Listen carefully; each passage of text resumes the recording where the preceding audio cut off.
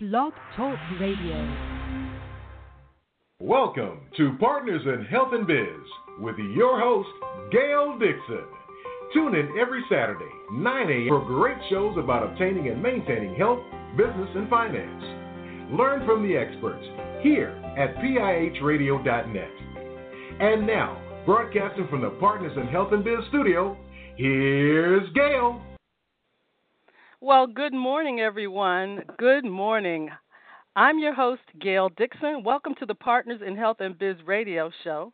We are broadcasting this morning live from our Columbia, Maryland studio. Our topic today on Partners in Health and Biz is addressing minority mental health as we recognize July as Minority Mental Health Awareness Month. First up, a little news you can really use.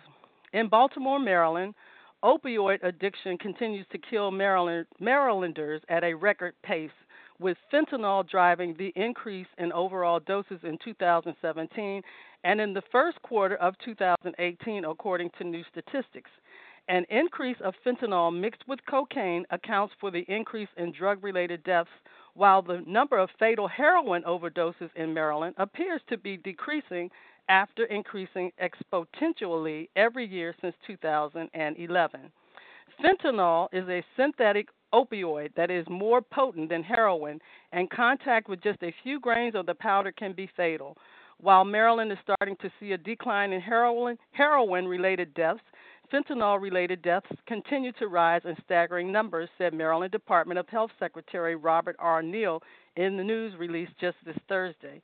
In the first 3 months of 2018 alone, he said, we've seen 500 fentanyl-related deaths. We're asking those with a substance use disorder to immediately seek treatment and for more individuals to learn how to use and carry naloxone. And I don't know if I'm pronouncing that right. But here to address this topic this morning is my special guest, Dr. Kim Jones-Fearing. Now, Dr. Jones-Fearing is a board-certified general psychiatrist in the state of Maryland and has practiced psychiatry for over 20 years. She completed medical school at Howard University and her residency training at Georgetown University in Washington, D.C. Her treatment philosophy is that emotional problems should not stand in the way of living a rich, fulfilling life. Dr. Jones-Fearing believes that although the decision to seek help is a difficult one, the good news is that the vast majority of people can be helped with psychotherapy, counseling, and or medication. So without further ado, I'd like to open up the microphone for Dr. Kim Jones-Fearing and welcome her to Partners in Health and Biz. Good morning, Dr. Fearing. How are you? Hello, Gail. How are you? I'm great. Good to have you. So, this topic that we have this morning, Mental Health Awareness Month. July is Mental Health Awareness Month. And we're hearing so much on the news. People are committing suicide and depression is going up. So we would like to ask you as a psychiatrist and professional, why is the suicide rate going up? Could you tell us, do you have any information on that? Well, that's a very good question, Gail. I don't think anyone knows the entire reason why the suicide rate is going up, but we do know some facts. Overall, since 1999, the suicide rate in all 50 states, except with the exception of Nevada, have experienced an increase in the suicide rate, and it is approximately in half of the states it has gone up more than 30%. And the other half of the states, it's gone up by overall about 25%. And Nevada was the only exception. They had a decrease in the suicide rate of about 1%. However, their rate of suicide is still overall higher than the other states. And we just don't know all the reasons for it, but we also know that the death rate from opioid overdose has also gone up. And there is at least one study out of Johns Hopkins, the Bloomberg School of Public Health at Johns Hopkins, that has shown that the death rate from opioid overdoses, the death rate from suicide has shown to the reason. Let me put it this way: the number of people who have opioids in their system at the time of suicide has doubled over the past 2 decades. Wow. And so okay. we think that they may be actually linked. And another possible reason for the increase in suicide rate is that in the United States, we have seen a rise in the suicide rate, whereas all of the other developed countries, they have actually seen a decrease in the suicide rate. And so we think that it may have something to do with the way that we deliver care in this country. So that may be part of the reason. Okay, so the suicide rate is going up, and the rate of drug overdoses are also going up. So, do you know why the rate of drug overdoses are going up? And I know that the two are connected, but the rate of drug overdoses are going up as well. So, what is causing the actual specific rate? And that's a very good question. Over the last approximately 5 years in Maryland, the rate of drug overdose deaths has increased, and that's in spite of many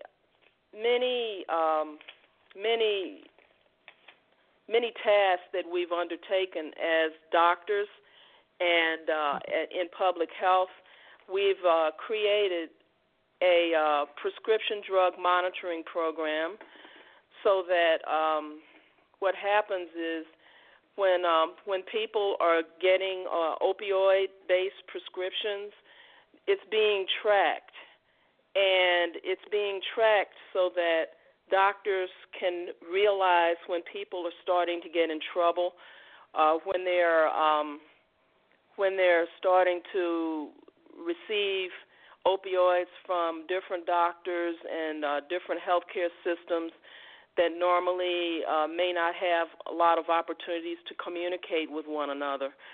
And we've been able to intervene and detect better when people are having problems. And we thought that this would be helpful, since it has been shown to be helpful in other states.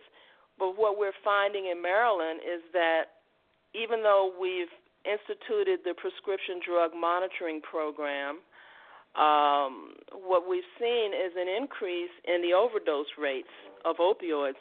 And what we think might be happening is that when people are being noted to be receiving multiple drugs from different doctors, instead of the problem being addressed, what's ending up happening is patients are often discharged from treatment, and what happens is then in theory, they may be going to street drugs instead of receiving drugs from their doctor, and the street drugs can be laced with fentanyl and all other kinds of impurities, and we think that may be leading to overdose deaths. And another thing that we notice very commonly in psychiatry and public health in general is that when people do receive appropriate treatment, rehabilitation, as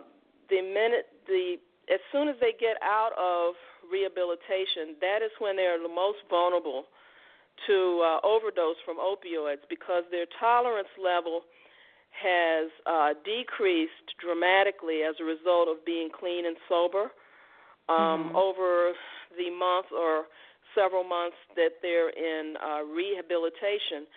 so that can be actually the most vulnerable time for them at the time when they leave the structured program of rehabilitation. Oh, okay. So we think that people are going to street drugs when they when they no longer have access to the drugs they may be receiving from their physician. Okay. So that's I see the connection then between these two statistics, how they can be related at some point if someone is going to street drugs and they're not getting the proper medication, and then I guess they get to the point where they get depressed, and then they turn to suicide. So I can see that the connection there. Yeah. And so, I think in our community as well as all across the nation, all communities, all races, everyone knows someone that has at some time in their life had a drug addiction, and how that usually plays out is when there's a person who has an addiction in the family, there's often drug-seeking, crimes committed, people turn to stealing or other crimes in order to support their habit. And in doing that, they often end up abandoning other family members, or other family members start to reject them due to their baggage and their dishonesty, and all of those things are actually part of the disease of addiction. And the best approach is to treat the entire family, not just the addict. The entire family needs to be treated. And there are self-help programs that are available that I will talk about later in this segment, such as Nar-Anon and other programs. Okay. So at this point, I would like to give out the call-in number to Partners in Health and Biz. You are listening to Partners in Health and Biz. I'm your host, Gail Dixon. My special guest is Dr. Kim Jones-Fearing, psychiatrist, and the topic is Minority Mental Health Awareness, addressing minority mental health awareness. The call-in number this morning is 347-945-7433, 347-945-7433. And so, Dr. Fearing, we understand that there seems to be something going on, a difference in how people are treated, and we hear the word healthcare disparity. What is a healthcare disparity? Okay. Healthcare disparities are preventable differences in the burden of disease, injury, violence, or opportunities to achieve optimal health that are experienced by socially disadvantaged populations. And so what that means is that there is more morbidity and mortality in the African American and Hispanic communities than there are in the majority populations in this country. And also there is less access to health care, particularly mental health care. And we don't always know the reasons for all of these differences, but there are several programs that are set up to do research and try to find out what kinds of things work in order to decrease these disparities. And some of the things that are effective is having a mental health provider that is very familiar with the culture, the differences, and where the problems are in healthcare delivery. And that often comes from a person who is from the same culture, understands the culture, and, for example, someone who grew up in the area, we might say someone who grew up in the hood, or someone right. that, or someone who has continued to have an interest in working with underserved populations. Right. That can also be very helpful in bridging gaps. Okay. So what do you think causes these healthcare disparities? Have any studies shown what specifically is causing the healthcare disparities? Well, a major cause of the healthcare disparities we know is racism. Racism in the form of socioeconomic disadvantages, less access to educational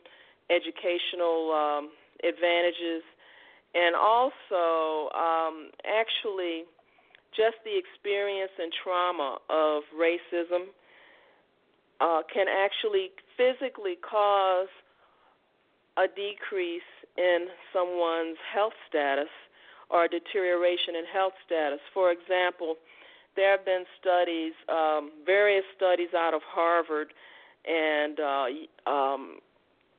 other very well-known institutions that have proven that there is an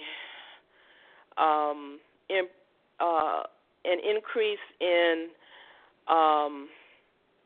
for example, abdominal fat. Okay. In our family, we call it belly fat. Right. That is as a result of racism and constant microaggressions and other experiences that are beyond the person's control. And actually, those studies have shown that this is related to the hormone cortisol is produced when people are under stress.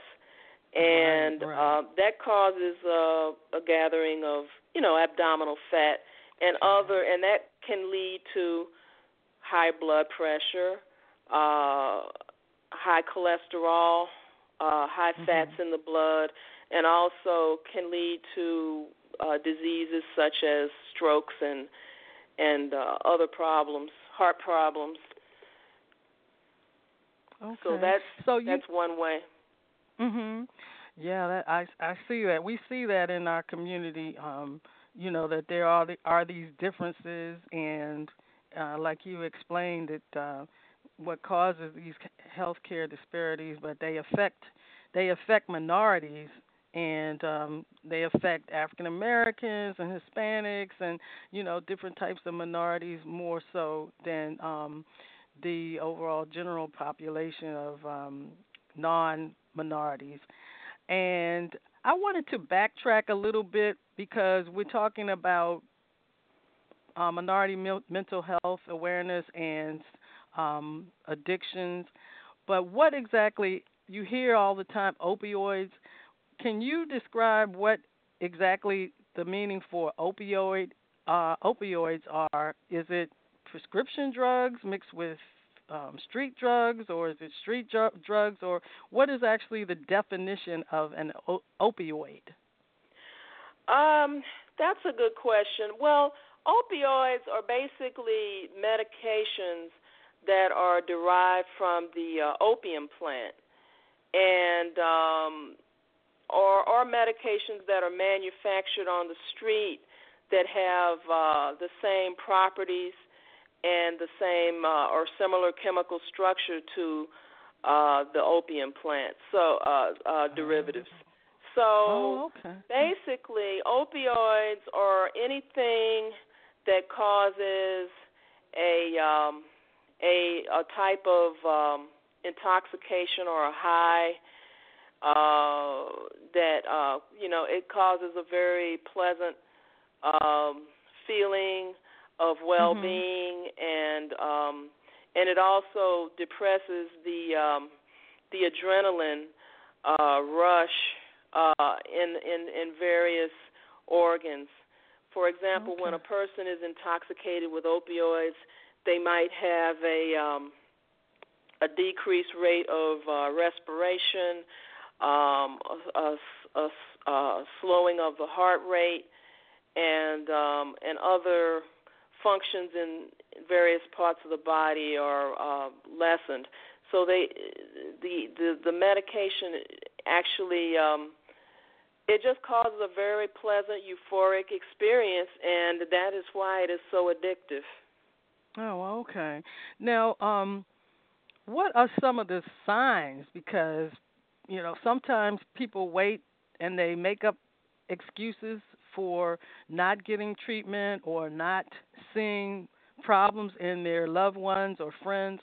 But Dr. Jones-Fearing, what are the signs that someone? Well, before we get to that, but the question is, what are some of the signs that someone is in need of mental health? Before we do that, I'd like to have a brief word from one of our sponsors, and we'll be right back. Hold, please. Let's be creative with Carrie. Caricatures by Carrie, available for weddings, parties, anniversaries, corporate events, and more. Children's book author, superheroes, and cartoon illustrator, logo and graphic designer.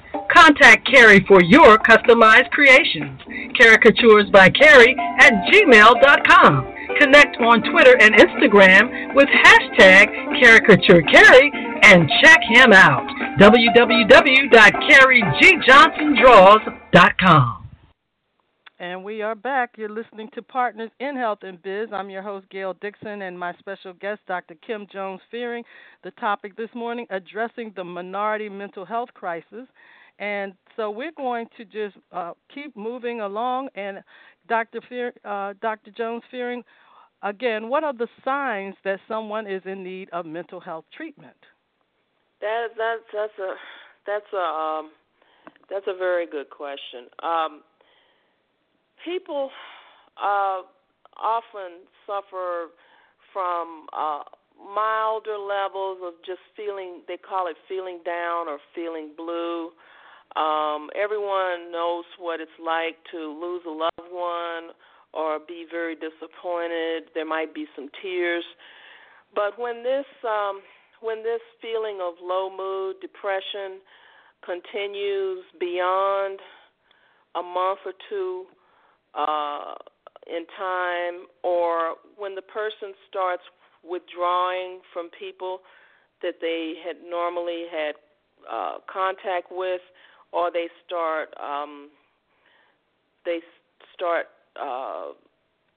having lack of enjoyment in activities that used to be very pleasurable for them, hobbies, activities, going out, they start isolating themselves, or they start also having problems functioning at work or functioning in the home. Those are signs that that a person needs to seek mental health treatment. And in children, it can be tricky because there are so many factors involved with children that interfere with really detecting problems. Children tend to be less verbal in terms of knowing really that there is a problem. So it's dependent on the parent to notice any changes in their behavior, like a child that used to like to go out for ice cream with the family is all of a sudden not wanting to go out, or someone who used to like sports is all of a sudden not participating, not wanting to get up, or an academic problem where there had not existed one in the prior. Okay, and a lot of people say, will say to someone who is addicted or on drugs, why don't you just stop, using drugs? You're ruining your life. Why don't you just quit? So why can't people just stop using drugs on their own, Dr. Fearing? Well, that's the $1 million question. And right, yeah. and what It's not and easy. you know the problem is what most people don't understand is that drugs that are addictive, whether they're physically addictive like heroin, or whether they or you know are associated with a physical withdrawal syndrome such as heroin and other drugs, or are they mainly causing emotional problems and maybe some physical problems? Like, for instance,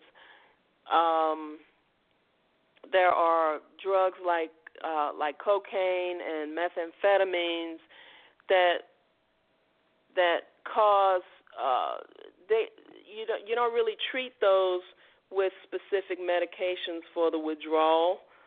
However, people really We're do down suffer to 4 physically. minutes, so I do want to get the rest of a few more questions Yes, in. Okay. yes. So basically, drug addiction is a medical problem. It's a medical disease, and it has to be treated by treating the not only the person with the addiction but also the family. Okay. So, are there any medications that a person that can help a person stop using street drugs? And pretty much, yes. Are there any medications that can help a person stop using street drugs? If a person has an opioid addiction, there are several drugs that have been approved by the Food and Drug Administration that are helpful in decreasing the withdrawal. And Suboxone is one of the newer ones. And Suboxone can be given in a physician's office, and it immediately works within minutes to stop the withdrawal symptoms. And it's a film or a pill that is dissolved under the tongue, and it goes directly into the bloodstream, and it blocks the receptors that lead to the cycle of addiction and withdrawal. And it's not just the pill that's going to help. It has to be also given with treatment such as therapy, counseling, and or self-help groups in order to be effective. Okay, great. So, can you tell us how people can contact you if they need help, or what should they do if they need help with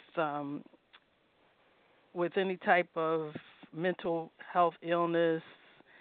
Where can you direct them? Well, I would recommend that people, if they think they're having a problem such as addiction or a mental health problem, the first person they should see is their primary care doctor. Their primary care doctor already has a relationship with them, and their primary care doctor can refer them to a mental health facility or a professional that they feel will be the most helpful for the patient at that particular time. And oftentimes the primary care doctor can get them started on medications such as antidepressant or medications that might help them with their addiction. Okay, and how can people contact you? We're down to 60 seconds here. Okay, they can contact me at the clinic where I work in Baltimore, which is New Vision, or they can contact me if they're in Columbia area. They can contact me at my private practice number, which is 443-545-3822, and I will be able to steer them in the proper direction. Wow, wonderful information. Thank you so much, Dr. Kim Jones-Fearing, for being my special guest on Partners in Health and Biz this morning. This has been very informative. So if anyone would like more information, you can also visit the Partners in Health and Biz website, www.partnersinhealth.biz. I'm your host, Gail Dixon. Until next Saturday, stay healthy and business savvy. Have a great day, everyone. Bye-bye. Thank you, Dr. Fearing. Bye-bye. Thank you. Mm-hmm.